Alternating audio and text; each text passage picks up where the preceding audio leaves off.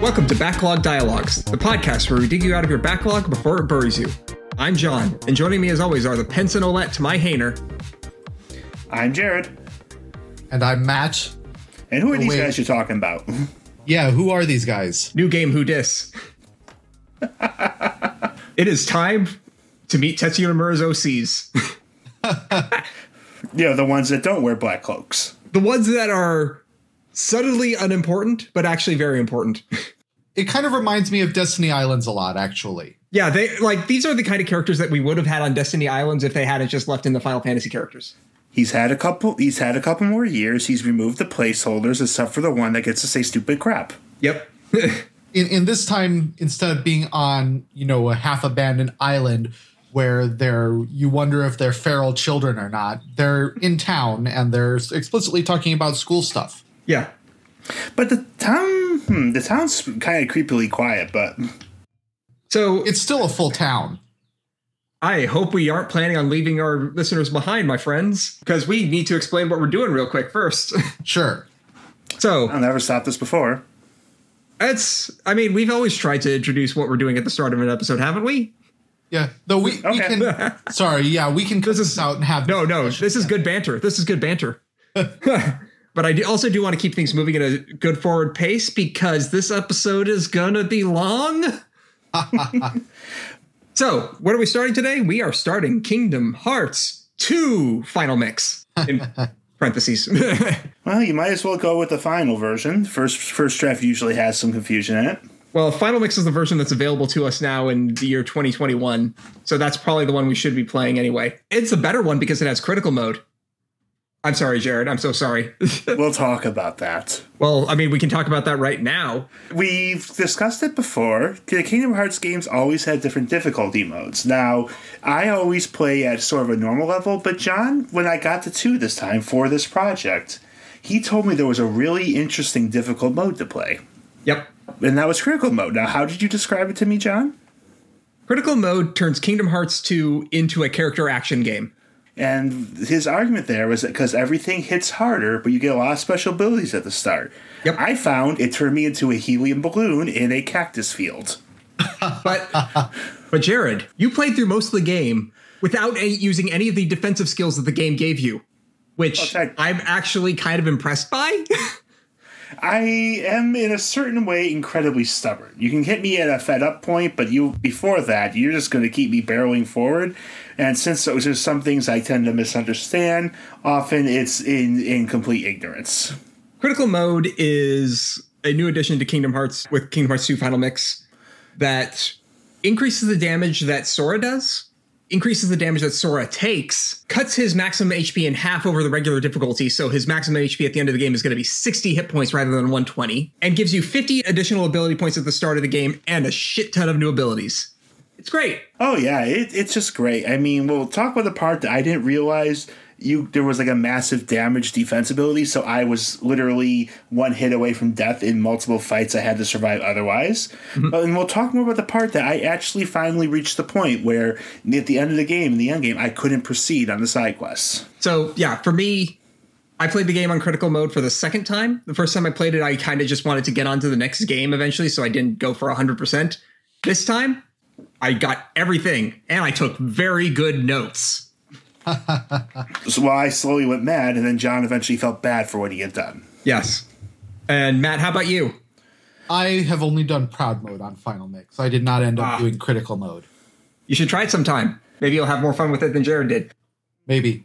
But between that and my difficulty with the Chain of Memories gameplay, I think I'm just going to resign myself to being the standard mode scrub for the rest of this project. Easy modo. I don't blame you. No, it's good. It's fine. Do not be ashamed to play the game at any difficulty level you like. Kingdom Hearts games are first and foremost meant to be fun, so play at the difficulty level that you find fun. And if you find yourself with John giving you advice on what's fun, make sure you determine what it is he enjoys. By the way, I'm going to be starting up a nightmare run of Trails in the Sky on my stream sometime soon. You should. That's do that, fun, Jared. That's fun. No one should do that except me. No one should play Trails games on any level other than normal. Anyway. Yeah, eventually I might also do a level 1 critical mode run on my stream at some point as well. Maybe. If I can work up the effort for that. So now we've litigated our personal experience, and John got to get some shameless self-plugging in. Yeah. I guess we'll go ahead and go forward. Yeah. We start out with a new Utada theme because we can't use the same one, but we use the same artist. So here's the thing. We could have used the same one. And they indeed will use the same one. But they got Utada to make a new theme for this game because it's a whole new game. Why shouldn't we have a new theme? Chain of Memories. We're also starting a new arc, and Sanctuary is going to be the main theme of the arc that we're in going forward. The theme, as said in the English version, was called Sanctuary. The Japanese version was the word Passion. The English words, to be specific. Mm-hmm. And it's definitely, I would call it one of Utada's more experimental songs. It is a lot more easygoing than Simple and Clean. I would call it more symphonic. Okay. Yeah, it sounds less like a kind of traditional J-pop anthem and more experimental. I think you're right. Okay. And the video that we get to go with it. Ooh, there's a lot to say there. Yeah. How does it start? First, I just want to mention that we know that Nomura wanted Utada back from the start. Like, he's actually described her by getting her back for a second song as part of their planning session for this game. So that's just worth remembering. Yeah. I feel like that's a good thing to go for to continue establishing, like, part of the identity of the series is we're always going to get one of the biggest names in J-pop to come help us out. And so this song was made shortly after Utada made her American debut and started using the mononym rather than her full name, Hikaru Utada. And so this game also credits her as Utada, which is why we're doing that all now too. So we start out with Sora in a night field around Castle Oblivion, which if you haven't played Chain of Memories for some reason, if you're going with us, of course you have, it might be a little bit confusing. He's in that grassy field with a hilly look. You don't see the castle, but he's staring up at the night sky, and his words and voice appear on screen like typography flying in. A scattered dream that's like a far-off memory. A far-off memory that's like a scattered dream. I want to line the pieces up, yours and mine. Yep, so it's clearly a continuation from the ideas of Chain of Memories. Mm-hmm. I kind of interpret that as almost like the goal of this entire game in many cases. I'm trying not to spoil too hard, but we had that idea that Namine kind of put Sora's memories back together the way they were before he entered Castle Oblivion, but at the cost of remembering Namine herself and all of the things that have happened in Sora's life since Castle Oblivion. Which is unfortunate because there's probably some information he could have used in this game, like at least a little bit, you know? Yeah, 2 words ain't gonna help Jiminy. So one of the things I like about this video is that it's cryptically recapping a lot of what happened in Kingdom Hearts 1. Right. It shifts between, like, imagery that sort of, like, catches where we were at the end of the last game to where we are now, and then also recapping the events of that game as well. So, like, we start with Kairi alone, sitting on the beach making a seashell jewelry, just a lot like the Oathkeeper. I don't know if this is before Kingdom Hearts or if she's making another one. Well, it's hard to say, because this is worth noting. Kairi is in her design from the original game, like the outfit we mentioned before. And that's not going to stay for long, so I just wanted to highlight it. Right. And then we switch to a scene where Sora, Kairi, and Riku are on the brooding island, sitting on a tree, watching the sunset. There's a one really distinct tree that kind of is grown sideways at most of the way, so it's this great bench. It's a tree that they were sitting on multiple times in the flashbacks in the last game, and so this ties it very much to, this is at the start of Kingdom Hearts 1, and to pair with that, both Kairi and Riku scatter into dust, and then so does the entire island underneath Sora's feet. So then, as Sora jumps into the white void, he lands in the rift at Hollow Bastion, with Donald and Goofy backing him up, and just swarms of shadows on the floating platforms around them. That would have been a nice way to do Kingdom Hearts 1, just skip straight from Destiny Islands to Hollow Bastion. Wouldn't you like that, guys? But then how will we learn how to speak monkey? I do not want to return to Monkey. Don't worry, we never will. The real plot was the friends we made along the way. Literally, yes. And then subsequently forgot almost every one of them in Chain of Memories. Because of a shiny little star pendant. Yep. So they fight their way through. I mean, Goofy does a pretty great little shield slam down on one of them. Just flattens under him. And then we cut to Kairi collapsed in the room of the final door deep in Hollow Bastion. Yep, we have Dark Riku attacking Sora. Well, not even attacking him. He's staring at the door, and then he just beckons out to him, and then it turns into a tsunami on Destiny Islands, but still Dark Riku. Mm-hmm. Yep. And then he turns into Ansem. He jumps in the air as he pans on him coming down. Riku's body scatters into polygon triangles, and then just Ansem's there, doing his badass arm fold. And then Sora misses cutting in half, but luckily opens up the door of darkness. Right. And so then that sort of gives us the beginning, late, middle, and end of Kingdom Hearts all in a very short few minutes. In an interesting little montage, we see Riku saying goodbye as the door closes, followed by Sora, releasing his heart to save Kairi, and then Kairi saving Sora after he was turned into a Heartless. You don't know the context, but if you've already seen them, you'll recognize all these scenes. Yeah, it's a very good way to recenter the player, especially if they haven't played a Kingdom Hearts game in a few years like we all did back in the early 2000s. I mean, yeah, I played Kingdom Hearts 2 right away when it came out, but I had skipped Chain of Memories completely. I really didn't have a Game Boy Advance. And then if you skip Chain of Memories, the next part's going to be very confusing to you in this video.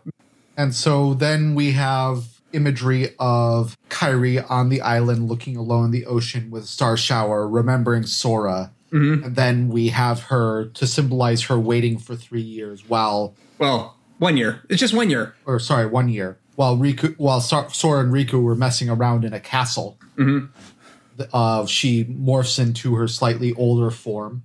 Yep. And she's still looking up at the sky. Yep. She poofs into the sand, like that sand effect again, and moves forward, like closer to the ocean. Right. Also worth noting, the Sora she saw, it's probably from her point of view the last time she saw him. She's reaching out to her from an opening gap and shouting something to her. And so Kairi is basically waiting for the plot to start again. Yep.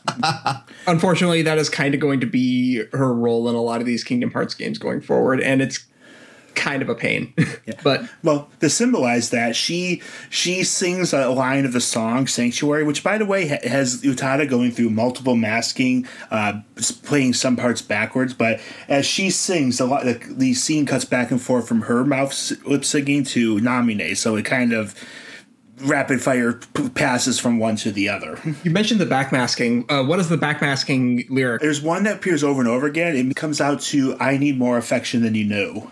Utada is making a very interesting love song with a lot of very experimental vocal tricks here. And so then we move on to reprising Chain of Memories a little bit. We have Namine drawing and Sora running up a staircase. So it's actually a really cool transition too. Like Namine's doing a flip book. Yeah, she's drawing a flip book of the staircase walk, and so then it flips through the pages of her drawings, and then it transitions directly into Sora running up a spiral staircase in Castle Oblivion, fighting Heartless in there, and it is really cool. It is my favorite part of this video, especially like the way the song shifts in that part is really good. So him down Goofy has some more action shots. Donald uses Thunder successfully. You get a glimpse of one of the Orc 13 members with their face unrevealed and Diz kind of staring him through the darkness. Then we have another match shot. Sora's in the Castle Oblivion Hall room, one of the many. He's fighting Marluxia. Well, at the same time, Dark Mode Riku is fighting Ansem. Mm-hmm. And then after we have those fight scenes, we have this animation, which I love this animation. Oh, yeah. It's Sora, Donald, and Goofy running up the spiral stairs of Castle Oblivion, while at the same time, Riku is running on the underside of the stairs upside down past them. The staircase is basically shimmering like semi-transparent glass light in a dark void. Mm-hmm. And it's just these suspended stairs. So we see Sora, Donald, Goofy running up them, and for a second we see Riku ahead of them, but it realized, because we see Sora again, then we see Riku going the other way on the backside of the stairs upside down, is that we most likely saw them chasing Repliku. Yeah, there's a whole lot of interesting details that you would miss if you had skipped Chain of Memories like 90% of the Kingdom Hearts players in 2005. Yo. It's like, well, I can't remember my mind back then, because I'm always someone who will look up stuff if I don't know it, but I don't remember looking through Chain of Memories plot at all. Well, I mean, we didn't really have much back then in 2005 on the internet. We had game facts and they had scripts. But I never would read through a script on GameFAQs. That never made sense to me. Until now. And basically now it's seen that if you don't know the context, you might come up with some very weird ideas what's happening. Because Sora bursts into Namine's room, and she's drawn him inside that translucent orb from the end of the game, and then suddenly he's captured it. So you might think that he was just caught in a trap. Yeah. I actually do seem to remember like, if I remember one thing about my thoughts about this opening way back then, I was like, holy shit, what happened here? Who is this person that did this to Sora? I was like, she's got to be a villain, right? I just can't remember. It's been too long. But yeah. She's completely calm. She doesn't like react with either happiness or anger. There, she's kind of flatly, again, mouths the lines of the song at her, and then Sora just falls back into whiteness. Mm-hmm. So then after that, we have this Sora falling into light after he's closed into the orb, and then a scene of Namine closing her book. As the white void once again breaks into polygon triangles, and now he's flying towards Destiny Islands again, just this horizontally across the ocean. And then a new character falls out of Sora into darkness. You have this nice little scene of Sora, Kairi, and Riku all just sitting together. Sora's in the middle, and they're all just holding hands lying on the beach. And then the camera pans down into darkness, and someone falls straight from Sora's posture. Yeah, he kind of falls through the surface of the world almost. It's a echo of the end of the opening for Kingdom Hearts 1, but with a totally different character, but who the opening theme has very clearly connected to Sora, especially as his dive to the heart starts with a bunch of birds scattering out, and the stained glass floor, rather than Disney princesses, is a big panel of Sora and his friends. Sora, the lost Disney princess. Oh no. We're not going to keep making that joke, are we? He's got animal friends. We are not going to keep making that joke. We cannot keep making the joke about people being secret Disney princesses, you guys, I swear. I guess we never get anywhere. Yeah, we would never get anywhere. Everyone's a secret Disney princess. So it's kind of cool because he slowly falls down, regaining consciousness, and kind of lands gently on the dive to the heart. Yep. And it gets revealed as basically birds of darkness fly off of it. It's really a cool scene. And then the very last second of the video takes us to the world of darkness that we saw very briefly into the deep dive video. If you played that and you beat the unknown and you got to see deep dive, you'd be like, oh shit, these cloak guys are talking on a beach in this weird world of darkness thing. They never really call it World of Darkness at any point in the story, but I feel comfortable calling it that because that's what it's called. It's the world beyond the door to darkness that Riku and Mickey went through. The one says, I went to see him, and he looks like you. He looks a lot like you. And then they both get really vague, and one won't give the other one their name. Yep. We kind of covered this, as I recall. Yep. And then the screen starts to do a fuzzy glitch and shifts through a bunch of scenes from Kingdom Hearts 1.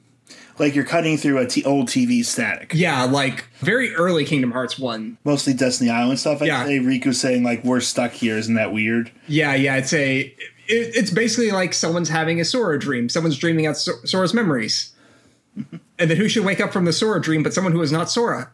It's the same guy we saw in the what you call it? In the opening video, yeah. Opening video, yep. We might as well not be coy. This is our new guy, Roxas. And he is the new main character of the game. And he kind of looks like they decided, let's look at the Sora protagonist look we gave Sora, and let's permute that a little bit ahead. Unlike Sora, he is a lot more black and white in his clothing design. Very literally, he has checkerboard patterns across several parts of like the corner of his shoulders and the midriff of his shirt, like thin stripes of checkerboards, and at least one armband with the same. Mm-hmm. He's got spiky shonen hair, but it's a lot more like a mussed up bedhead cowlick than Sora's giant poof. Mm-hmm.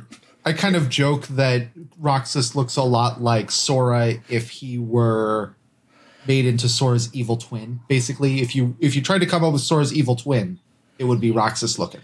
But what did you say about his pants again? I just thought his pants fascinating. One of us made a horrible joke when we were discussing this before about what his pants were. Does anyone remember? So Roxas's pants are essentially chaps. They're built-in chaps. Yeah. He's got black pants down to about where shorts are cut off, and then it looks like they've been sewed on with gray leg sleeves. Is that what you call them? Leg sleeves? Let's call them leg sleeves. They're chaps. That's what they are. Yeah. And it is. Nomura has now been given power to design whatever the fuck he wants, and he's using it. Yeah. And more power to you, Nomura. You deserve it after all this time. Nomura is the sort of guy when people tell him, hey, Nomura, you've got to cool it with the belts and the zippers and the very large shoes. And Nomura just hears it, and it's like, I will increase the thing. Yeah. It actually isn't like Lulu's dress from Final Fantasy X, sort of like a fuck you at people said you were drawing too much belts. Do we have any proof that he actually said I did it because people were being salty, or is that just everyone's assumption? At this point, it might just be apocryphal knowledge, but I want to believe it. I want to believe in Lulu's belt dress being a fuck you to the fans. But as you said, Roxas's colors, like his undershirt and the upper part of his pants are black. His overshirt is white with red trim. The chaps are grayish white. His shoes are black with whitish soles and red sleeves. He's wearing a black ring and a white ring as well as an armband. And he's finally got a necklace on that, unlike Sora's like crown, looks like he's wearing like crossed swords, I would call it. Yeah. It's kind of just 4 diagonal arrows in that diagonal arrangement. He's very black and white with red trim. And so you thought you were playing a game with Sora again, people. Haha, silly you. The main character's Roxas. You got to be this kid. You thought it would be Sora, but it was I, Roxas. Oh, boy. I definitely remember back in the day being like, what the hell is this? You got Raiden, not Snake, right? Well, but it's the exact opposite order of that, though. Like, if it was Metal Gear Solid 2, you would be getting Solid Snake at the start of the game like you expected. This time you're getting a character that you're not expecting at the start of the game. And I feel like there were, much like in Sons of Liberty, you kind of had some grumble about people. Question is, Roxas has a pretty good section ahead of him now. Oh, yeah. This is the chunkiest story section in all of Kingdom Hearts 2. By a pretty significant margin. I actually measured out the cutscenes out of roughly 11 hours of cutscene. This is almost 2 hours of it. And this is just this opening section. Mm-hmm. I'm really excited to get going with this, though, because Kingdom Hearts 2 is where kind of mainline Kingdom Hearts really shows a lot of its potential, both narratively and mechanically. Oh, yeah. Because they nailed the formula on both of them this time. I think Kingdom Hearts 2 is probably my favorite overall game is Kingdom Hearts 3. Kingdom Hearts 2 is my favorite gameplay game in Kingdom Hearts. The story still has some points where I'm kind of like, you need to work on that a bit. But anyway, let's get on to that story, though, because we have a lot of time to go through here. Oh, yeah. So this is going to be a week in the life of Roxas in Twilight Town, which is what we get from the very first title card that pops up, the first day. And Dawn of the first day. If I knew it, I would hum the theme from Majora. Which theme? There's a lot of them. The town theme. That's the one I always associate with that line. Okay. Anyway. Boy, we're sure talking about a lot of sequels that have kind of controversial views, huh? I wonder if that's like a thing that just happens in a lot of Japanese media where the second game tries to subvert things. No, couldn't be. Well, first of all, we're going to go ahead and go to the usual place. The usual place? I don't think we've been here before. But these people have. And strangely enough, we got a break from traditions. We got a quartet now, not a trio of kids. What? Nomura, what are you doing? You can't write 4 kids. We got Roxas and we got his buddies, Hayner, Pence, and Olette. You got the slightly jockish kid, you got the girl kid, and you got the round comedy kid, as how I would describe these if I was being very facetious. I mean, I feel like that's a good enough description anyway. Hayner has a very athletic build. He wears a tank top. He looks like a tiny Final Fantasy character, is what I would say. We are not going to make Pence do the truffle shuffle, though. No, please. Oh, gosh. They kind of are the Goonies, though, aren't they? They kind of are. Even as someone who can't remember seeing that movie, I think I did as a kid, but no memories. I know what you mean there. So Olette's kind of wearing, a flowery shirt, normal jeans, and Pence for some reason is wearing a headband, and what I would describe looks like it's like a band shirt. No, I think Pence is wearing like a very oversized sports jersey. It's kind of got like a dog graffiti streets on it. Yeah, like kind of graffiti aesthetic as well. Yeah. Where is Dog Street? Somewhere in Shibuya, maybe. I just figured it was like a band logo, and the city's just wearing his favorite indie group. Something like that. Whatever the case is, these kids are all fashionable because they're drawn by Tetsuya Nomura. Yep. So what do we learn about these kids right out the gate? We learn that they are upset because Seifer, Final Fantasy name, has framed them for stealing something. Christ. I mean, Seifer. Anyone who remembers FF8 knows what that character is, and the fact that he's apparently part of this petty kid squabble now, even if we assume he's de-aged, is just so weird. Like, Seifer is a Smarmy Git in Final Fantasy VIII, as it was originally. Like, the very first time I ever heard those two words together in that sequence was when someone was describing Seifer to me. And like, I understood instantly both the meaning of the word smarmy and the meaning of the word git from that context. Like to this point, it's like whenever I think of the word smarm and whenever I think of the word git, the very first thing that comes to my mind is fucking Seifer. So I could totally see Seifer from Final Fantasy VIII being kind of a petty bully. Oh, I believe it. It's just funny. Yeah. Seifer is blaming them for stealing something, and they can't say what has been stolen. The very word has been stolen from reality. What the fuck, guys? That's not something that most people would just be like, huh, that's weird. Yeah, dang, that's weird. I wonder, we got to get back at him for framing us. It's like, the more important thing is, how did they even do it, right? Yeah. Yeah, I mean, come on, guys. Lally-lule-lo. Lally-lule-lo. Lally-lule-lo. So basically, they decide, it's weird that our ability to speak has been altered. Let's go yell at Seifer for getting us in trouble. Yeah, let's do it. But first, Roxas needs to have a conniption. Oh, what does that mean? Basically, he just suddenly, like, he just does the standard, ooh, I'm dizzy now. Something is weird, but we're not going to talk about what it is yet. Mm-hmm. So now we're going to go to the Sandlot. Yay. Twilight Town is, unlike the more old-timey Disney-ish fantasy town that is Traverse Town, Twilight Town actually feels like a bustling city in some ways. For some reason, the word that comes to mind when I see it is Port Town. I don't even think it has a harbor, but it really just has... It has a train station, and the train can apparently take you to a beach.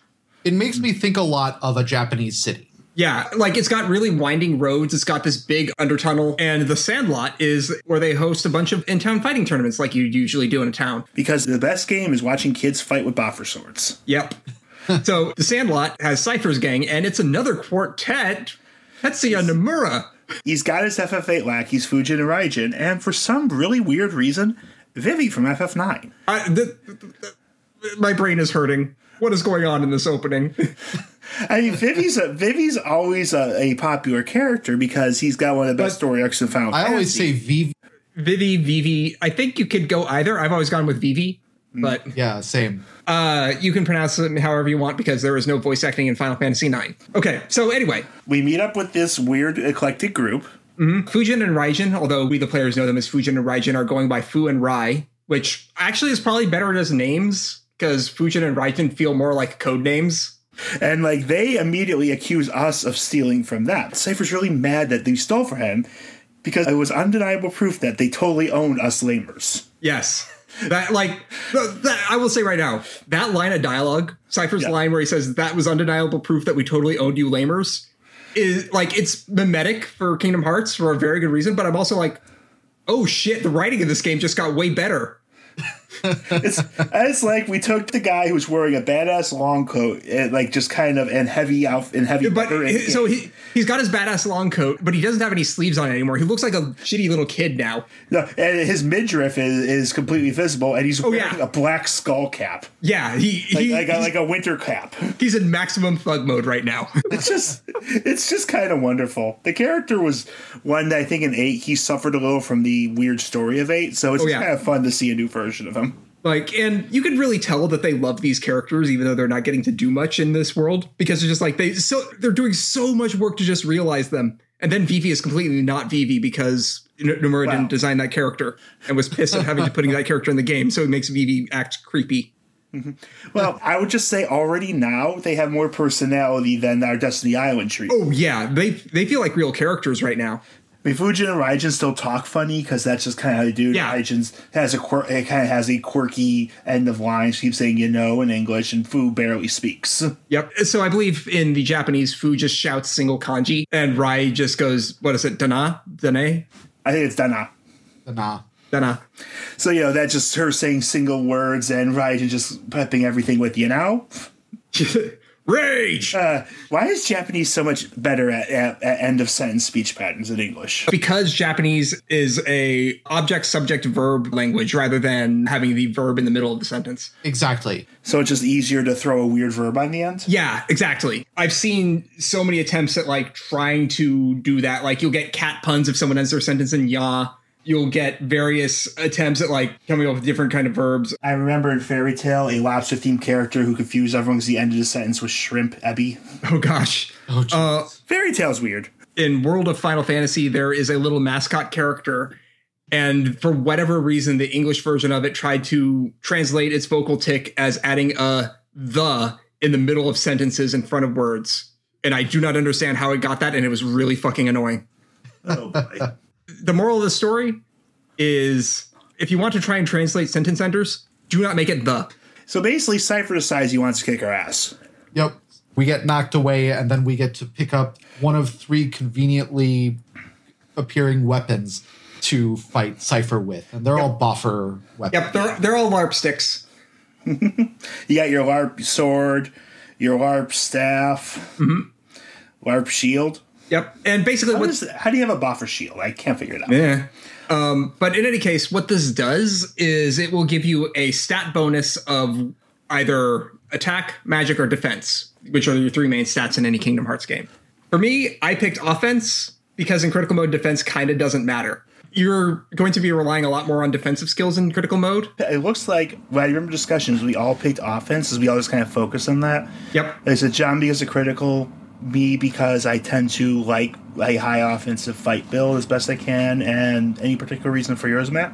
Yeah, I also always take offense in these. So, because I sort of like being a glass cannon, honestly. Kingdom Hearts 2 is designed in such a way that the glass cannon playstyle is kind of what it expects anyway. Going for that is fine. So once we pick that, we get to fight Seifer into a sort of tutorial fight for the whole struggle mode, in which you beat the balls out of your opponents. Yeah. Quite literally, actually. The way the struggle battle works is that each of you is holding on to a big old sack of balls, and you have to whack each other with your sticks and make the balls fall out and gather each other person's balls up. I love them balls. Going Persona on this, man? Mm-hmm. I'm sorry. This is getting a little bit too weird for me. Well, that's good news, because now a weird flowing silver thing's just going to jump out of the bushes and grab someone's camera. Oh, no. What the heck is that? It's the real thief. The real thief.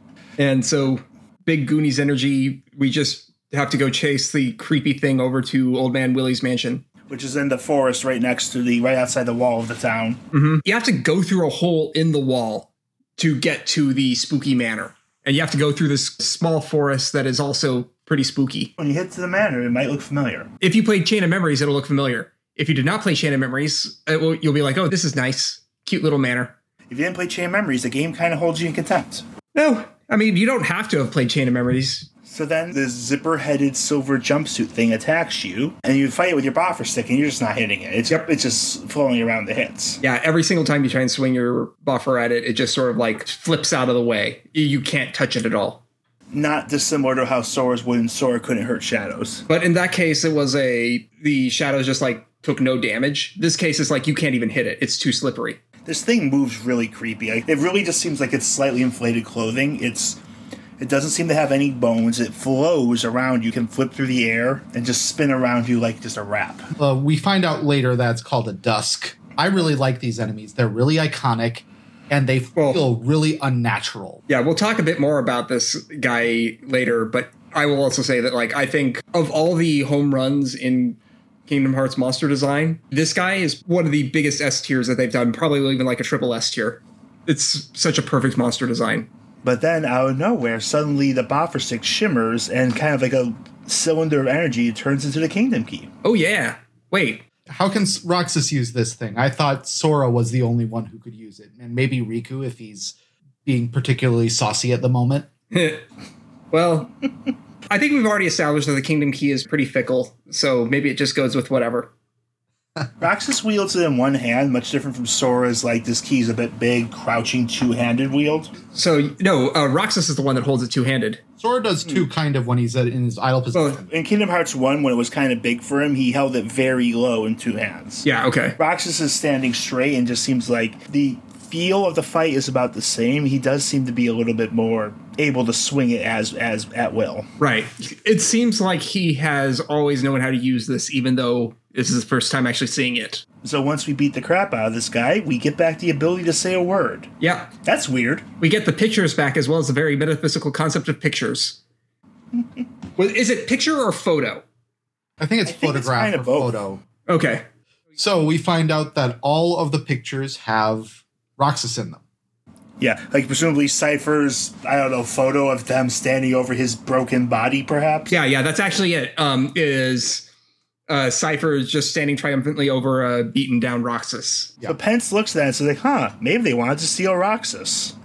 That is a weird idea. And they just sort of go, okay. Yep, perfectly normal, right? But that is, in fact, why Seifer thought it was their group, because they stole that picture of Seifer's victory. And a couple other miscellaneous NPCs also thought that they were the ones stealing, because, again, they had that common link. Yeah. Then Roxas hears Sora's voice. I forget exactly what Sora says. Basically, it's like, where am I? Who are you? And Roxas responds, and basically that's as they just leave. Mm-hmm. As they speak, suddenly the screen scrambles off, and we hear a computer. Yep. Restoration at 12%. Yep. Something is going on. In front of a whole bunch of screens, we have our old buddy Diz, and someone walks up to him in one of the dark cloaks. Mm-hmm. And Diz is like, they found us. Yeah, Diz, I'm not going to try and steal a running gag from a more popular podcast much more than this, but Diz can't believe this shit. I think that's just a regular thing to say when confronted with, this shit. If there is shit that is unbelievable, it is perfectly reasonable to say that you cannot believe this shit. However, it is a running gag on a podcast I really like, and so... So our cloak guy asked why they were stealing photos, and just said, well, they're stupid, so they did stupid things. They couldn't tell the photo wasn't real. Yep. It's just data. All of it is data. Yep. Diz is starting to develop his character a little. Unfortunately. So now let's have some more Sora vision, mostly of Traverse Town. Yep. It's all the scenes of Sora meeting up with Donald and Goofy in Traverse Town, and also stuff with Eric, Yuffie. Yeah. So then the very next day, we get another title card that reads, the second day. And Roxas wonders about his ability to make a giant weird key appear. Yep. That sticky swings doesn't do a thing. Yep. We had absolutely no indication of what happened to Roxas after his weird little run-in at the manor. They all just went home. And it's cut in such a strange way that it's kind of like, did Roxas just sort of teleport to the next day? So yeah, he tries to pick up a stick, tries to turn it into a keyblade, and it fails miserably. So he just tosses it, and it smacks right into a guy who's in the dark cloak's head. Mm-hmm. Oops. And the cloak guy... he's got nothing to say. Yeah, he doesn't have anything to say. He turns away without a word.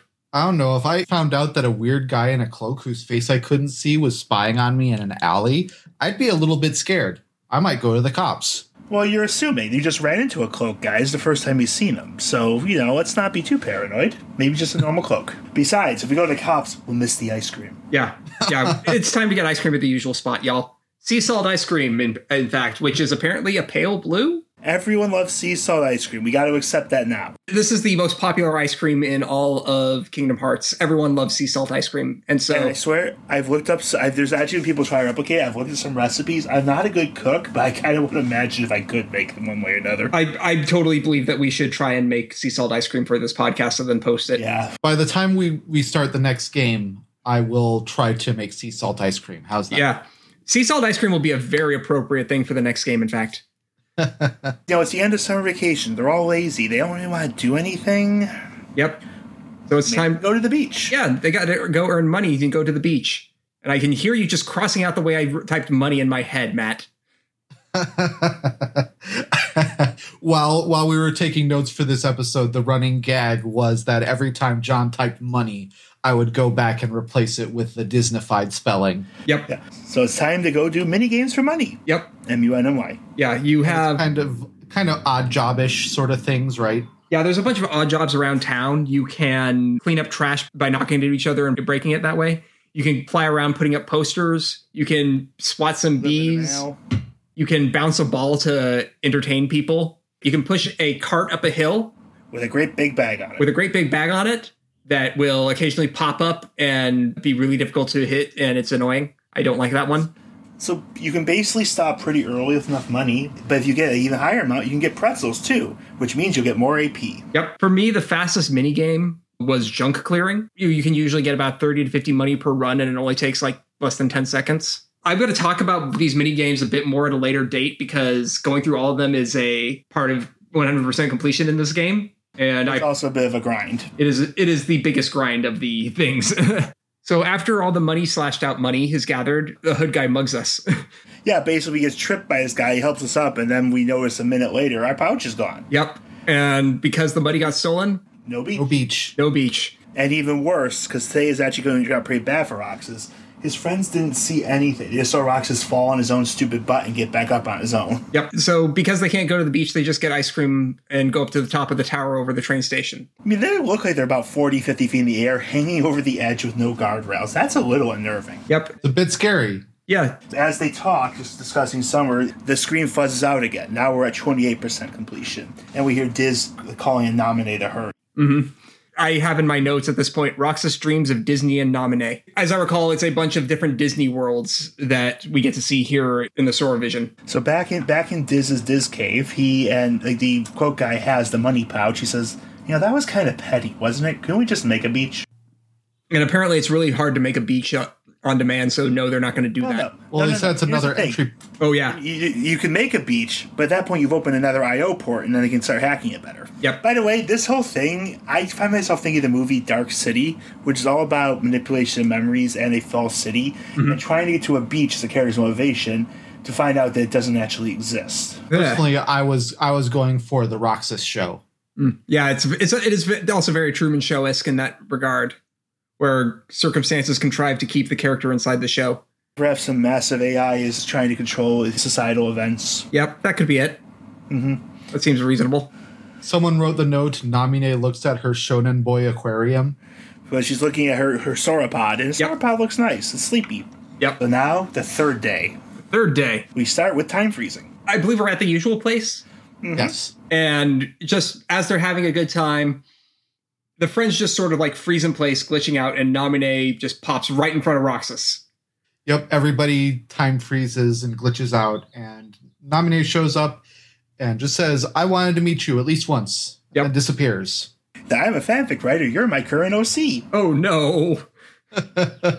I wrote a Dio time freeze joke in here, but I think I'm better than that. No, you're not. You are absolutely not better than that. Fine. Sa, Kingdom Hatso. There we go. We wrote here that, once again in our notes, that Namine probably feels kinship to Roxas for reasons that are spoilers. Yeah. We can't talk about it yet, but Namine and Roxas have a lot in common, unfortunately.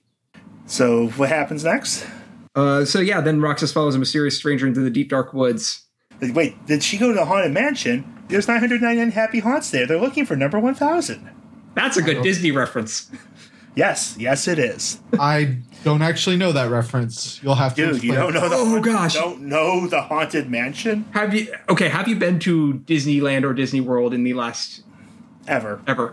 I have. I'm being cruel. Like the Haunted Mansion, there are 999 happy haunts in these walls, but they're always looking for one more. Huh. Just, it's where Tony the Tiger is mocking you throughout the narration. Is that the same voice actor? Mm-hmm. Nice. I don't think I ever went in the Haunted Mansion thing. The Haunted Mansion was so good. Yeah, Haunted Mansion is just like one of the best things at Disneyland. It's super easygoing, but it's also just like really fun, and they did a lot of cool technical wizardry with it. It's really neat.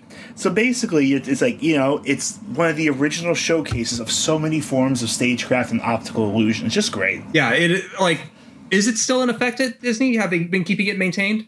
Oh, yeah, and it has different overlays to different holidays. Haunted Mansion is completely on top of things. Yeah, next time you go to Disney, go to Haunted Mansion. Anyway, Roxas goes to the mysterious mansion into the deep, dark woods, and completely surprisingly, he's attacked by monsters. Who'da thunk? Yeah, and it's just a whole bunch more of these zipper buddies. Yep, a lot of zipper buddies. I also call them flappy boys, but... Flappy boys, zipper buddies. The point is, don't take them seriously. Yeah. Nomura monsters. Gotta catch them all. Oh, Nomumon. This actually sounds a lot more like a Digimon name than it. Yes, it does. So anyway, so we end up with Namine telling us to use the Keyblade. Well, if we could, we would, right?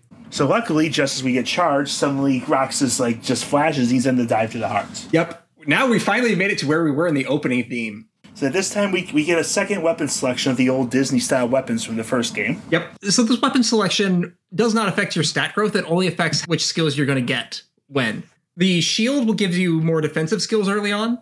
The wand will give you more magic skills early on. And the sword will, of course, give you more offensive-based skills early on. Basically, per John's suggestion, I went with the shield this time around. Yeah, on critical mode, I think there's nothing other than shield that you should take. Getting once more and second chance is a game changer. Sorry, Jared. If you use them. Yeah, so since I did not do critical mode, I ended up picking sword, I believe, but I think I might have picked staff. I forget exactly. It's been a long time since I played this one. Yeah. You fight the dust, we're doing our fight tutorial again. Mm-hmm. And then we also get a ability tutorial as well. And at least for critical mode, you get a shit ton of starting abilities. You get 50 starting AP. Count them. There's way more than you need.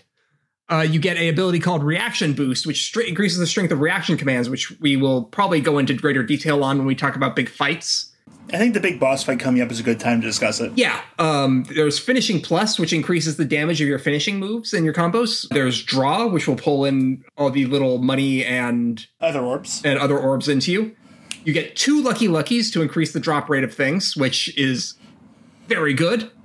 You get MP Hastera, which will increase your MP restoration, which we will talk about a bit more in the next episode once we get MP. Yeah, so we're at damage in, damage out, skillful play. So John offered it to the guy who tends to just button mash his way through things. Yep. I acknowledge it. I'm a kind of a masher. I have some skill as well, but that is kind of where I default. So I am normally a button masher type player as well. Kingdom Hearts 2 Final Mix critical mode actually encouraged me to really friggin' learn the game and be good at it, which, all the props to it. The only other game that I've really played that's really encouraged me to get good at it was Hades, so good on you. We already discussed the dust, so I just kind of want to mention about this type of creature we find out are another form of nobodies, like was mentioned in Chain of Memories. They're very distinct from Heartless in a very effective manner. Yeah. They all tend towards, Heartless are kind of shadows taking form. These things are far more formless. They tend to change their appearance, swell, completely change body configurations, change size and size of parts. Mm-hmm. They seem to warp reality through their very body. Yeah. It's like their forms are barely holding together, and they use that for it. It's some of them will just turn from feet into whole bodies all at once. Mm. And they kind of morph their hands into spikes when they attack, which is pretty neat. And that's just the dust. They get even more crazy with the later ones. Yep. So then because we're fighting nobodies, rather than fight a dark side, we got to fight one of their versions of it. We got to fight the Twilight Thorn, which is a way cooler name than Dark Side. It looks kind of like a dark side. That it's a huge, big-limbed creature, but it's got clown shoes. Yeah, it looks a bit like a jester dark side. It's got this great big scarf, and it's, of course, white and silver. And it fights crazy. Yeah, it floats through the air. It appears above you like gravity doesn't exist. Just faces down. It wiggles like its bones are there, like it's being dragged by its hands or feet. It just flows around you, and then just shoots spikes like a field of thorns that starts flowing around you. And that's when you first learn about reaction commands for real. And honestly, I think the coolest part of the fight is that, unlike the dark side, which will just kind of be a big guy standing around the arena, Twilight Thorn will jump outside the arena and start knocking it around. This is where Kingdom Hearts 2 starts really turning the spectacle up to 11. Describe as basically you lose sight of Twilight Thorn, and suddenly the whole field up and tips over. And you see that he's hit it, and now it's been turned sideways, you falling. And now above you, he is summoning this giant ball of energy to blast you. But you get the chance to reverse it with your reaction command. Hit triangle when it tells you. Yep. Reaction commands are going to be a thing that almost every enemy in this game has, even regular enemies. It basically makes little fight cutscenes. Yeah, little fight cutscenes, special commands for dealing with monsters.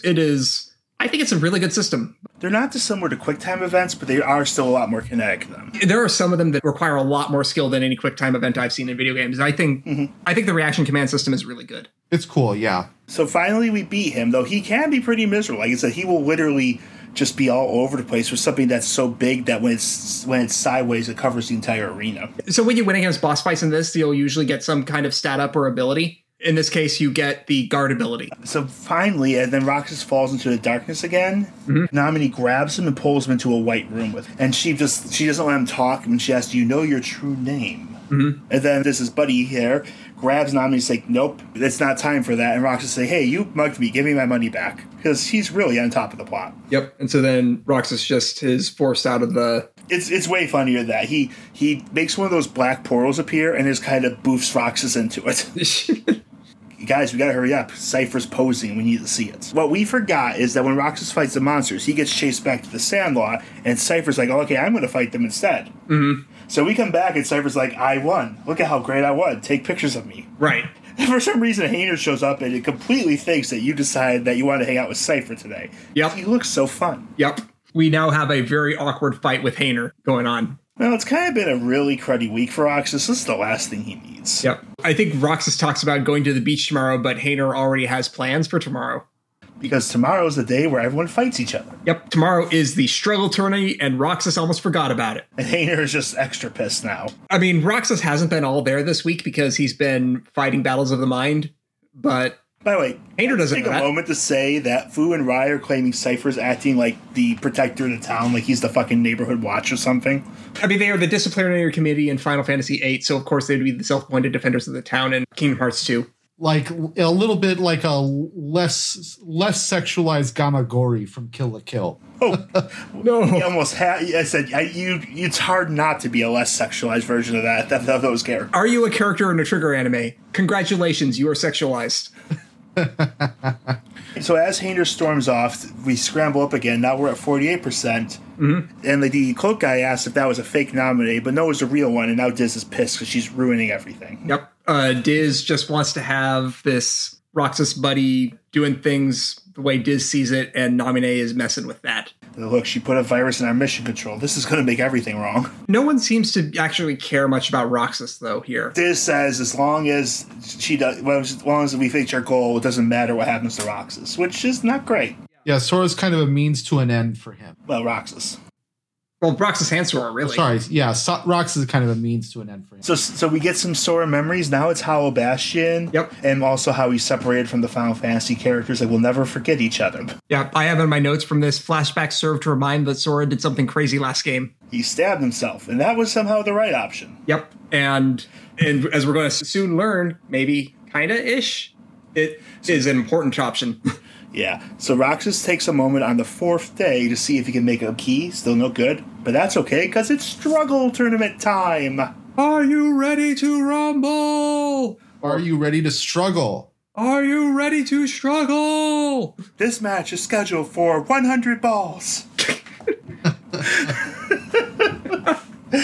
I'm a picture of the only even moderate wrestling fan here. That still works. So we're staying strong on our Final Fantasy character streak, because what do we got? We got Setzer, who is one of Nomura's designs from Final Fantasy VI.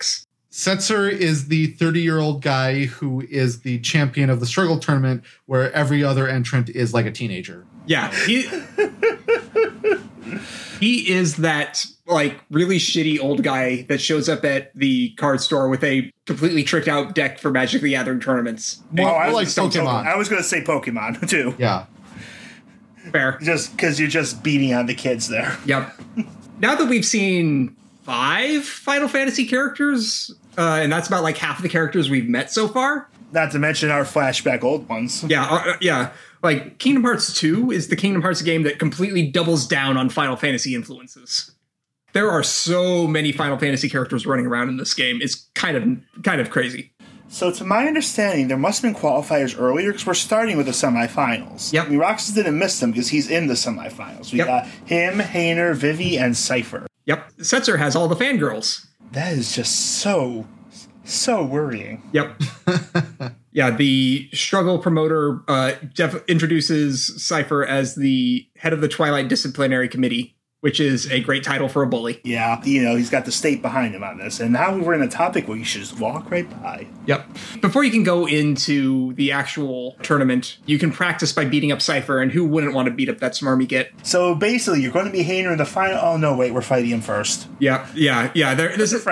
But they're friends. Yeah, this is like very shonen tropish. Like, you want the two friends to meet in the finals, but no, the main character has to fight the big bad in the finals, so they got to fight friend earlier on. I think he'd at least fight the rival character in the finals, but no, Seifer then loses to Vivi. Yeah. Vivi is very scary now, and Seifer is a giant prat who's annoyed that it's definitely not Vivi, and he rage quits. I mean, it is worth knowing, Vivi looks like, his design makes him look like a Heartless. Yeah. Because he's got the shadow-like appearance and the glowing eyes. Yeah, and he's just staring. Yeah, and he's laughing. He's laughing. He's bouncing all over the place. He has a very weird attack pattern when you fight him in the struggle tournament. So, of course, once you beat him, he turns into a Flappy Boy. Yeah, time freezes again, and he turns into a Dusk. and a whole bunch of dust show up. Yep. Roxas takes his Keyblade back and beats up all the dusks. But time doesn't restart. Yep. And someone has broken the cloak rule and has put his hood back on, but immediately takes it right off. It's Axel. Well, did we ever see Axel with the hood up in Chain of Memories? Fuck. Not sure if we did. Fuck. But we get a funny little scene happens here. Roxas. All right. Fight. You really don't remember? It's me. You know, Axel. Pulls his hood off. Axel? Talk about blank with a capital B. Man, oh man, even the dusks aren't going to crack this one. Wait a sec. Tell me what's going on. This town is his creation, right? Which means we don't have time for a Q&A. You're coming with me, conscious or not. Then you'll hear the story. And then something like a presence appears on Roxas, and Axel immediately looks. Uh-oh. And Roxas just looks at the Keyblade and just completely fed up, flings it at the ground. What's going on? But of course it pops right back into his hand. Number 13, Roxas, the Keyblade's chosen one. Okay, fine. You asked for it. That's more like it. And they have a fight. Once the fight is over, you get Scan. Yeah, so the fight with Axel is this isn't as the full intensity that we get later on, right? You fight Axel, he's using some of his moves, but the arena's still the sandlot, and you get the feeling this is kind of sounding out. It's clearly an early fight. Yeah, this is a warm-up. Yeah. In fact, proven by the fact that at the end, Axel's just fine. So the scene continues after the fight. Not bad, Roxas. And then Diz appears on the screen. So it was you. Roxas, this man speaks nonsense. Roxas, don't let him deceive you. Roxas. Roxas. Roxas. Roxas. Roxas. Roxas. Roxas. Roxas. And then completely overwhelmed by all these guys yelling at him, Roxas is just clinging to his own head. Hayner, Pence, Olette. Hayner, Pence, Olette. Snap back to reality. And Vivi is lost and has no idea where he's been recently. Yeah, Vivi is completely mystified and has no idea how he got here. And so now you got to have a title match with Setzer, like nothing just happened. This is like poor Roxas is having a hell of a week. Yeah, this week is not going well for our poor little boy our poor little protagonist stand-in. So in the fight with Setzer tries to get Roxas to throw the match and calls Roxas Rucksack, which this guy is he's just lovely. Not only is he beating up kids, he's trying to pay them off because he can't win. Quick little sidebar before I go into what happens to Setzer. I do remember back when I was still looking at scans for Kingdom Hearts 2 still coming out of Japan, and I saw Roxas's name spelled out in katakana, and I thought his name was Rock Sauce, as in Rocksause. Rock sauce. Rock Sauce. Sidebar over, I beat up Setzer with all 200 orbs. His life is a chip. His life is a chip in our hands. Ante up, so we beat him and the house wins. Yeah. Fuck that guy. And Roxas gets this cool trophy, which is like a bunch of branches with little orbs on it. Yep. So let's break this shit. There's a little crystal on the end of each of the arm of this trophy. Each one is a different color. There are 4 crystals from Final Fantasy. You got a blue one, a green one, a yellow one, and a red one. And Roxas gets the blue one. Yeah, they just breaks him right off because that was their plan all along. Yep. Aren't they going to need that trophy next year? Yeah, they have the trophy. They're doing this separating of the pieces of the trophy on the tower again, celebrating the victory on the tower. And then Roxas falls to his death. Yeah. No, don't do that. He just suddenly gets dizzy again, just falls, and just flat out in the middle of him falling, we get a static cut, and now we're with Kairi. Yep. Kairi and Selfie. They actually aged up Selfie slightly. Well, we just put her in a school uniform. Yep.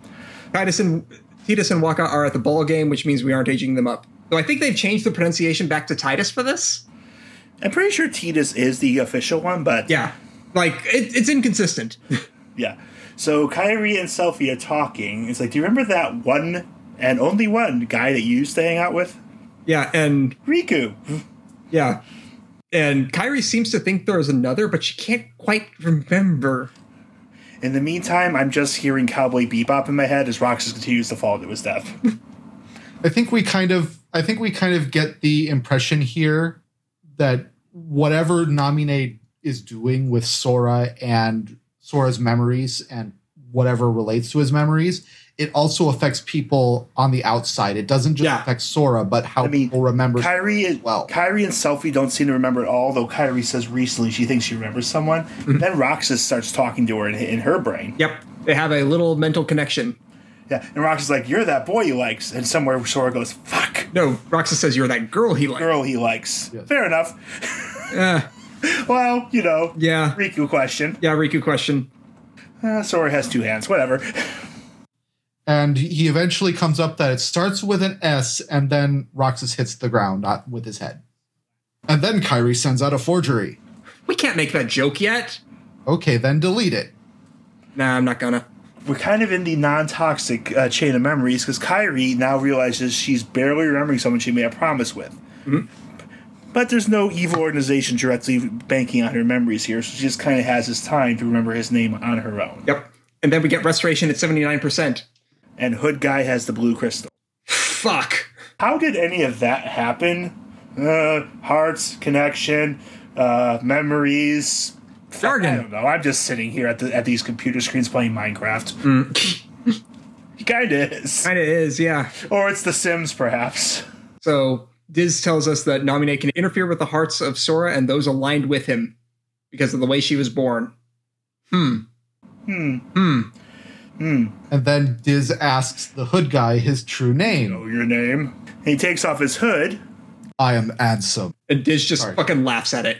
Yeah, it's like, oh, of course you are. Yeah, that's hilarious. Yeah, Div just laughs at how dumb it is. And I see in our notes we have repeated yelling of chair room over and over and over again. What does that mean? Well, it's because I don't want to go over half. Oh, yes! Go to one of my favorite set pieces in this entire goddamn world, and that's the Organization 13 chair room. Yes. I want you to imagine a ring of big columns all in the center. Like it's like a damaged coliseum with all different heights, but they're all chairs. Like the top there's a chair back, like it's attached on the longest legs possible. It's the most impractical thing I've seen. There's a good 20 feet of height difference between the highest and lowest ones, and they're just in this room separated like 30 feet apart. And you can't get to any of the chairs without teleporting. Yeah, I cannot imagine. There's no ladder. I can't imagine jumping that high unless you're literally a superhero, and they'll just sit there. I mean, I think you can just sort of teleport up there if you're one of these guys. So right, that's it. Like I said, Matt, I can't imagine any physical means, so I agree with Matt on that. Yeah. So Axel's there. Oddly enough, not complaining about his chair, but instead complaining he doesn't like what he's have to do. He doesn't want to do something. Specifically, he doesn't want to kill. He doesn't want to. Though he doesn't say exactly, but it's not hard to guess. Yeah, the whole idea is it's like you can't seriously get rid of him. Yeah, Axel wants Roxas to quote unquote come back, and the rest of the organization is all gung ho about getting rid of him. Yeah, there's two other cloaks there. One of them's talking to him and kind of have a very snobby old man voice. Yeah, they said they're both keeping up their cloaks, and the other guy, he's at level 2 at Cloak Club. He ain't talking. Yeah, he's just sitting there ominously. Yep. And Axel's like, oh, you're going to turn me into a dusk, aren't you? Yep. And then Roxas wakes up. Yep. It's Groundhog Day. He ran into a truck, but he's fine. Shit.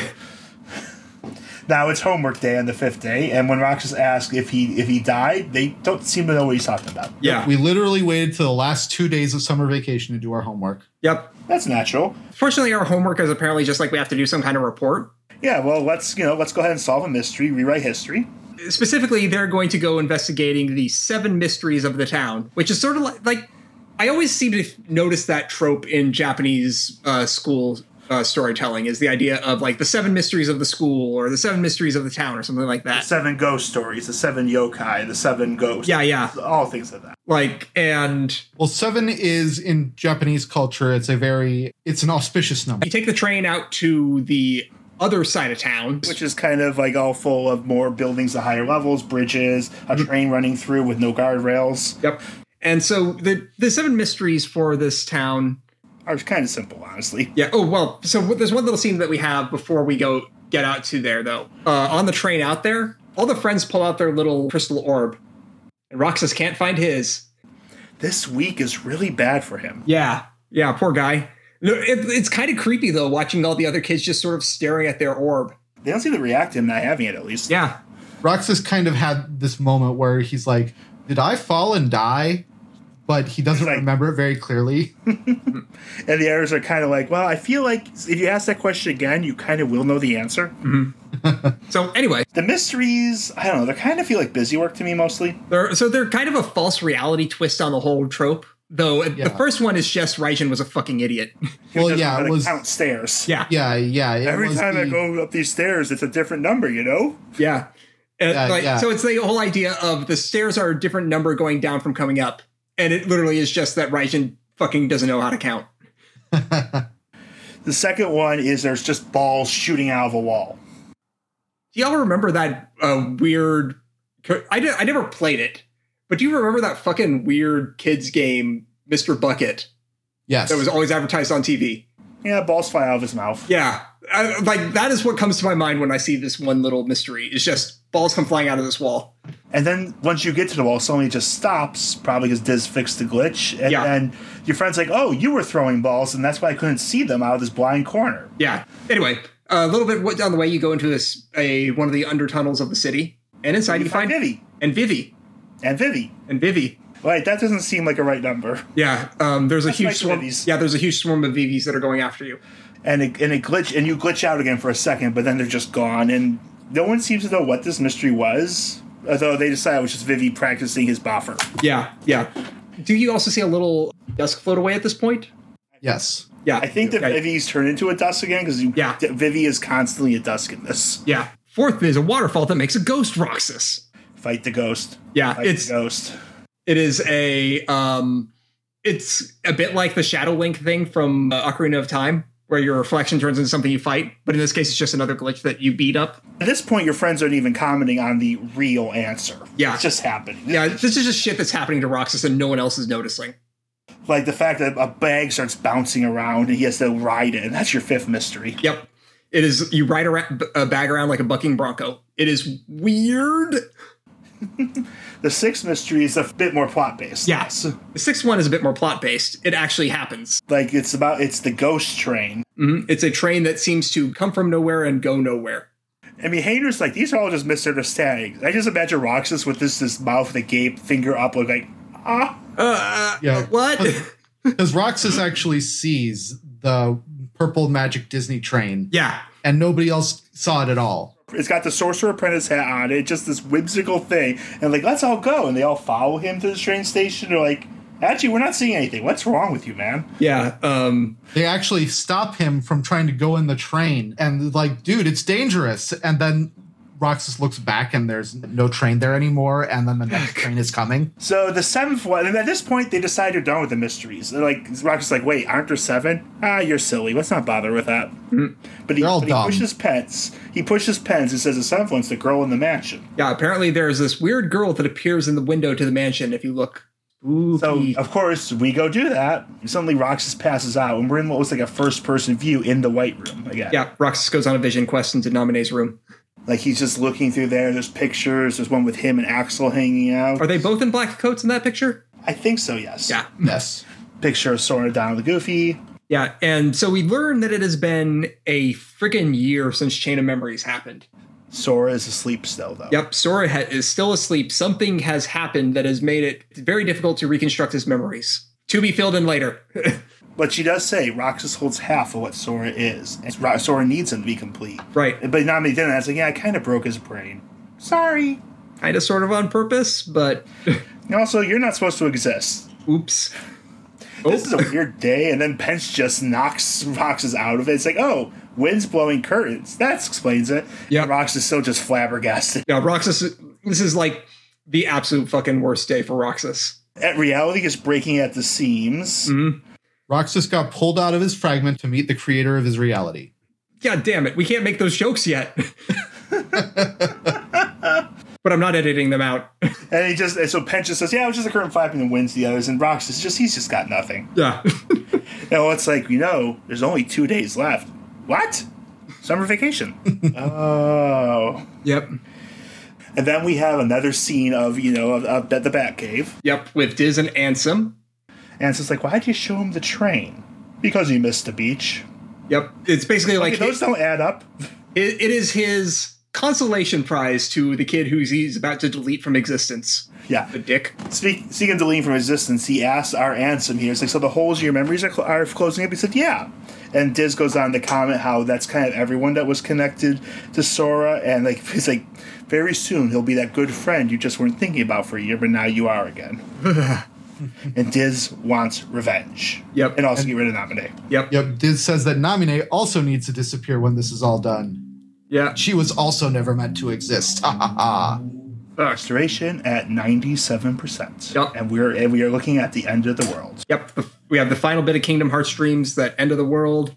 Get all the way to an in-engine recreation of Deep Dive, where the two mysterious figures fight. One appears to look like Riku, saying, like, why do you have the Keyblade? And the other just hits him with it. Mm-hmm. The 6th day. Yep. On the 6th day, Roxas is no longer tangible. Yeah, things have just broken. He goes and sees his friends. They're just acting normal. They walk right through him and don't see him. Roxas is just completely lost at this point. So when he sees Axel, he decides to see what could happen. Sidebar, by the way, like, one of my absolute biggest fears, just like in general, is continuing on existing, but no one I know responds to me. Speaking of that, I agree with you entirely. Yeah. That is why I found Sugar in One Piece such an incredibly terrifying character. That's one of the least powerful physically characters in that series. Is one of the most terrifying monsters they ever made. Like, she touches you, and not only are you a slave, like transformed into a tiny slave thing, no one ever remembers you existed. Yeah, like, it's just in general, like, this is getting into my big deep fears, is this kind of isolation. I said maybe we should read more different manga also. Maybe. So yeah. Dusk and Axel corner Roxas. Well, so Roxas isn't even in pictures anymore in this. Like, go even further into the whole, it's not like he never existed thing. It's you never existed. Yeah, it is so fucking, like, that just digs into my soul. And as I implied, now Axel shows up saying, well, now I have to kill you. Yeah. And Roxas is like, wait, but we're buddies, right? And here's where I gotta go into Simpsons here, because it's like Axel's like, okay, what's our boss's name to prove it? I don't know. Oh dear. Yep, so he doesn't actually remember everything at this point. He was just trying to bluff with Axel. Yep. It's not even a bluff so much as he's kind of concluded based on evidence. Yep. I don't even see it as him trying to trick him. He's just trying to piece together what he knows. Like, so I think we're friends. So Axel's disappointed, and he's just going to kick your ass. Yep. But, Diz hits pause. Yep. And beckons Roxas to the mansion. So I don't know if he unpauses or if he just was bluffing for a second. I'm really not sure, because he's like, oh, so the one I know is gone. So finally, we go over to the mansion, and we finally meet another kind of these kind of enemies with the Dusks. Yep. So these are going to be assassins, and they're kind of like these weird land shark things, though they don't look like sharks. They look like sandworms. They remind me of some form of sandworms that they have really long protrusion, like they have long overlapping scale spikes. So every nobody has a special reaction command as well. And for assassins, their special reaction command has you rip them out of the ground and throw them to it. It's kind of cool. But when you get them out of the ground, they transform into semi-humanoid figures, and those spikes become like long limbs with just the stabby implements on them. Yeah, they're really cool. Pretty nasty if they get like on top of you, or if you get swarmed. Yep. And then when Roxas gets pretty swarmed, the cloaked guy that has been talking to Diz for a while ends up showing up and summons the Soul Eater weapon, which we should recognize as Riku's weapon from the Dark Side form. Yep. Which, if we consider where we left Riku that's kind of worrying, because we were still going to fight against the Ansem in his heart. Yep. But now we have someone calling himself Ansem using his weapon. Yep. So he does still save Roxas. Yep. He helps Roxas get into the mansion.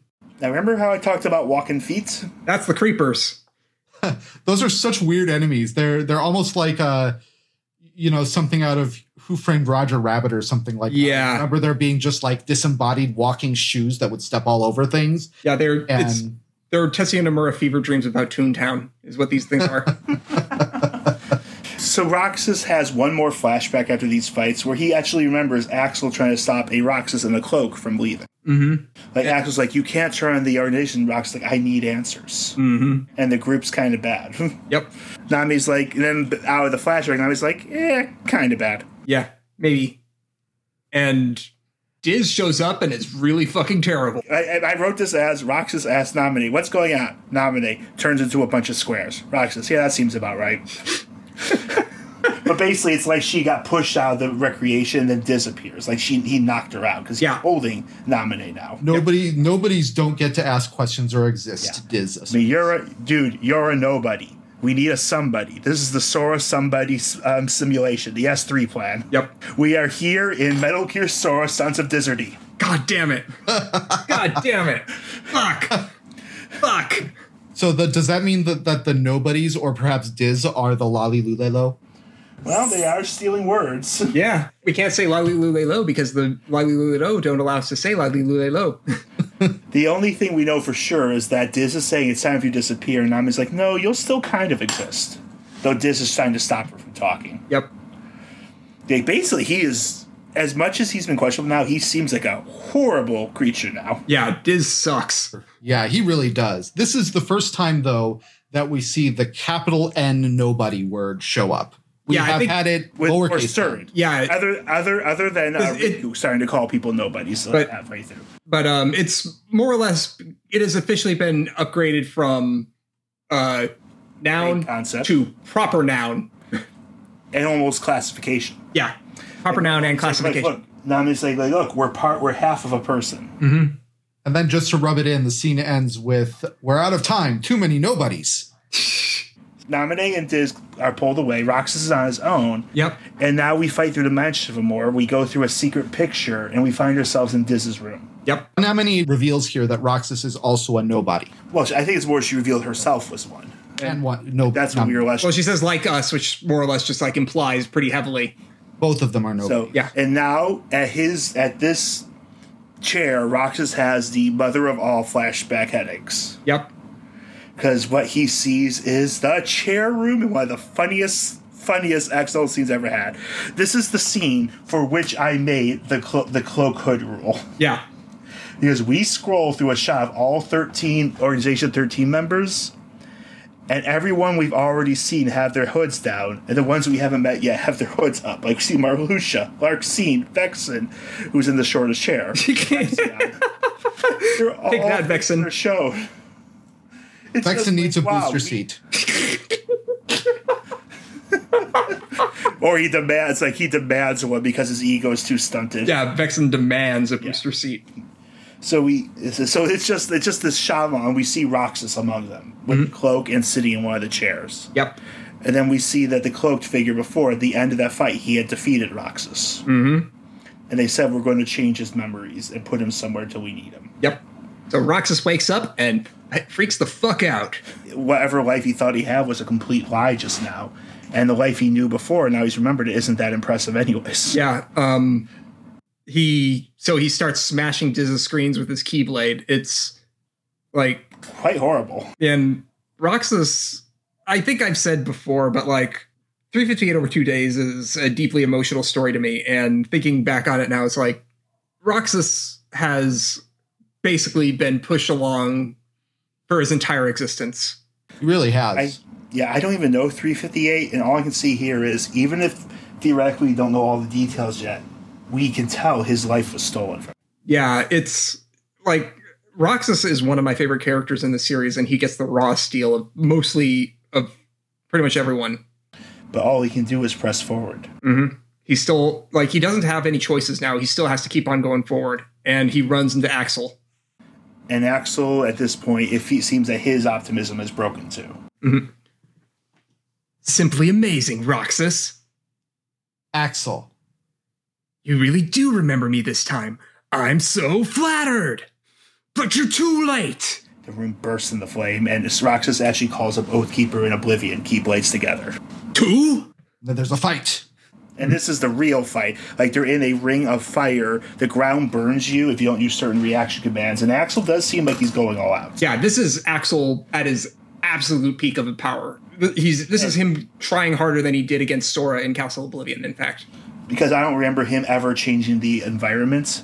Now, you could argue that maybe the engine didn't allow it, but still, this presents this differently. Mm-hmm. And this is also Roxas at the height of his power as well. Yeah, and probably he's more powerful than Sora has ever been, because Sora was never able to manifest 2 Keyblades. And Roxas uses these things, he swings these 2 massive swords like they're nothing, light as air, doing multiple combos, air combos, just smacking you like with 20 hit blasts. Yeah, it is. It's a full-on spectacle fight, and it's great.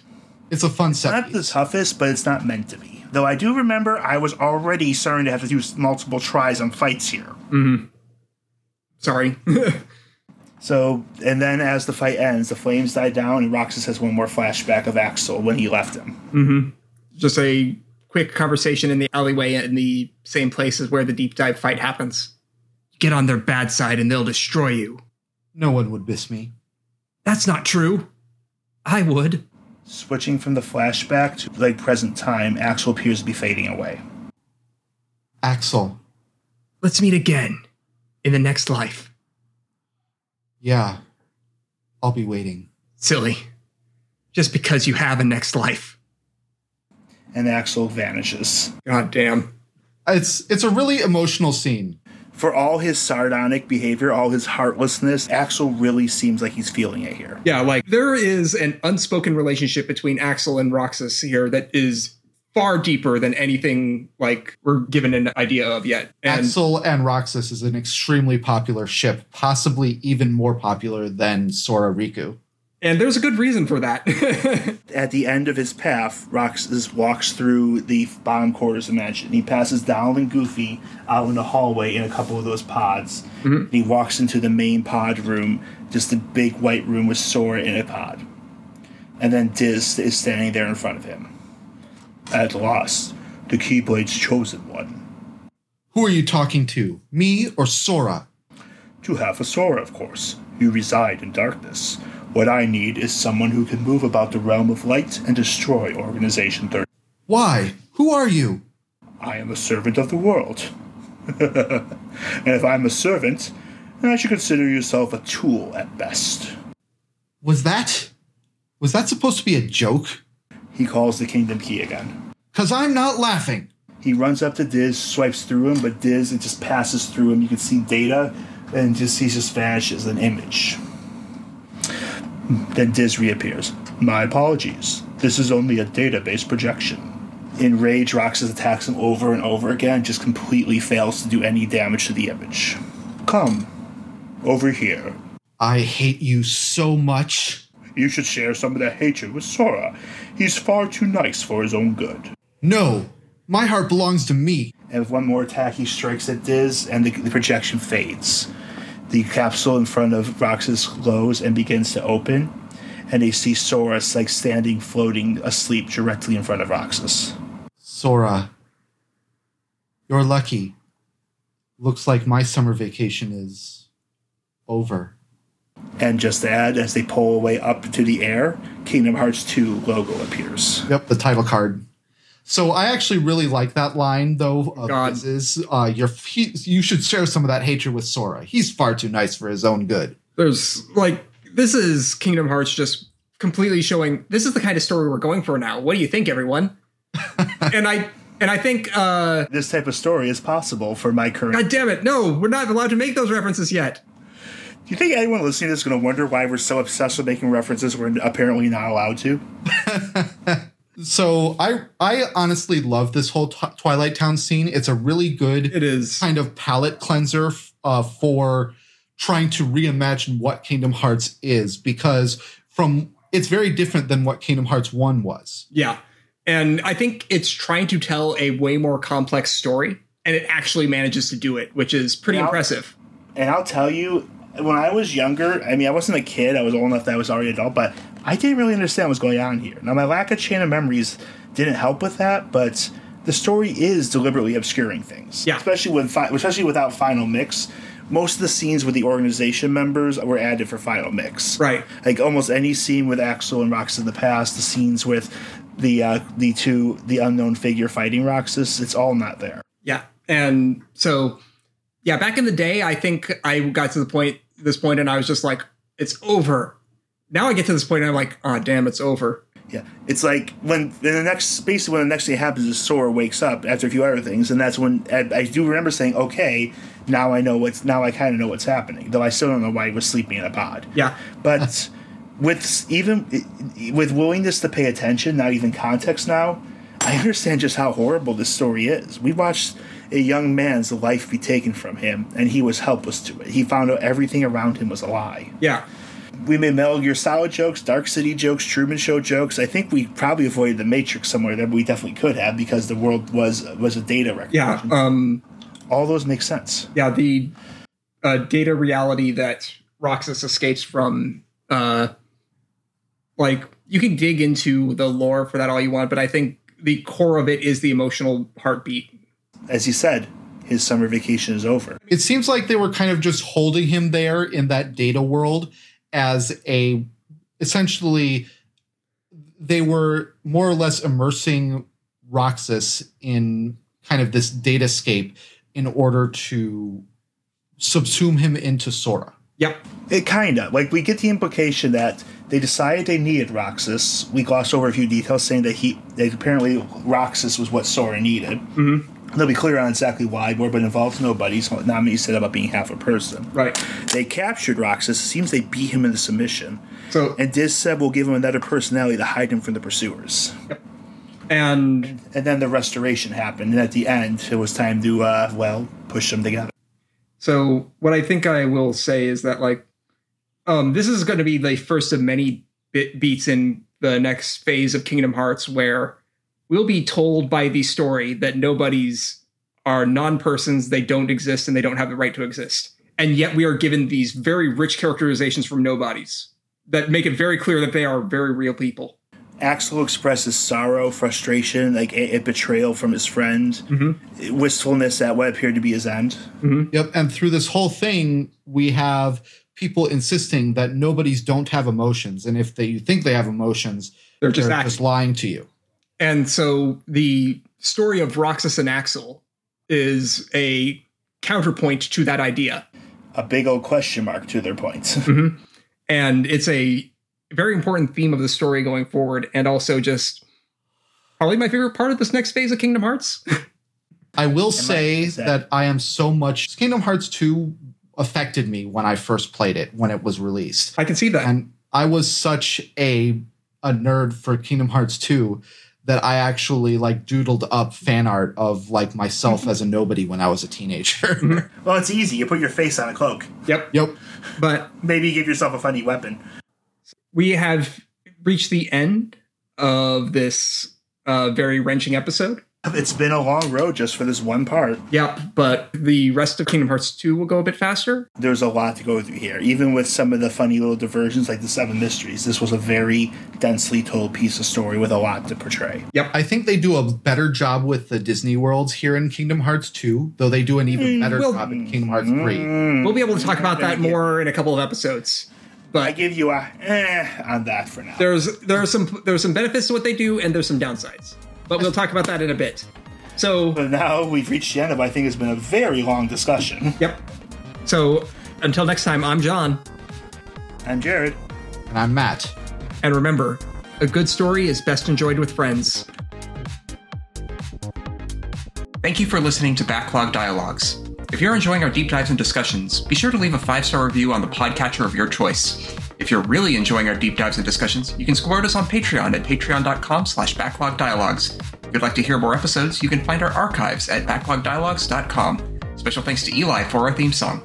Kingdom Hearts and all associated trademarks are the property of Disney and Square Enix. Please support the official release.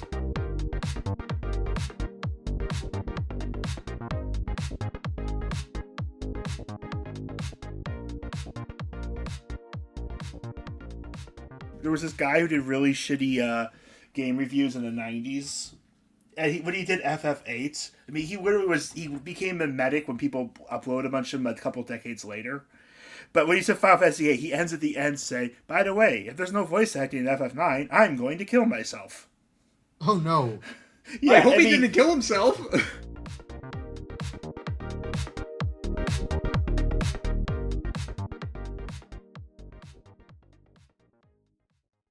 I was playing Final Fantasy VIII recently, and I got to a point where Fujin actually starts talking in full sentences, and it was just like, I do not remember anything in this part of this game, but this is the weirdest thing to happen in this part of this game.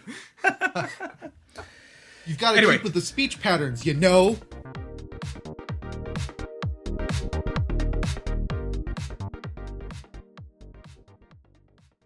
Well, let's look at this photograph. Mm-hmm. And all the photos... Right over your head, guys. No Nickelback references, please. Absolutely none. I do not want to talk about bad Canadian rock bands.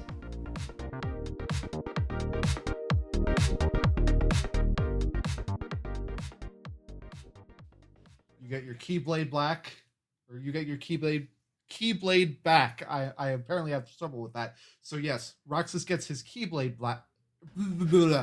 Roxas gets his Keyblade.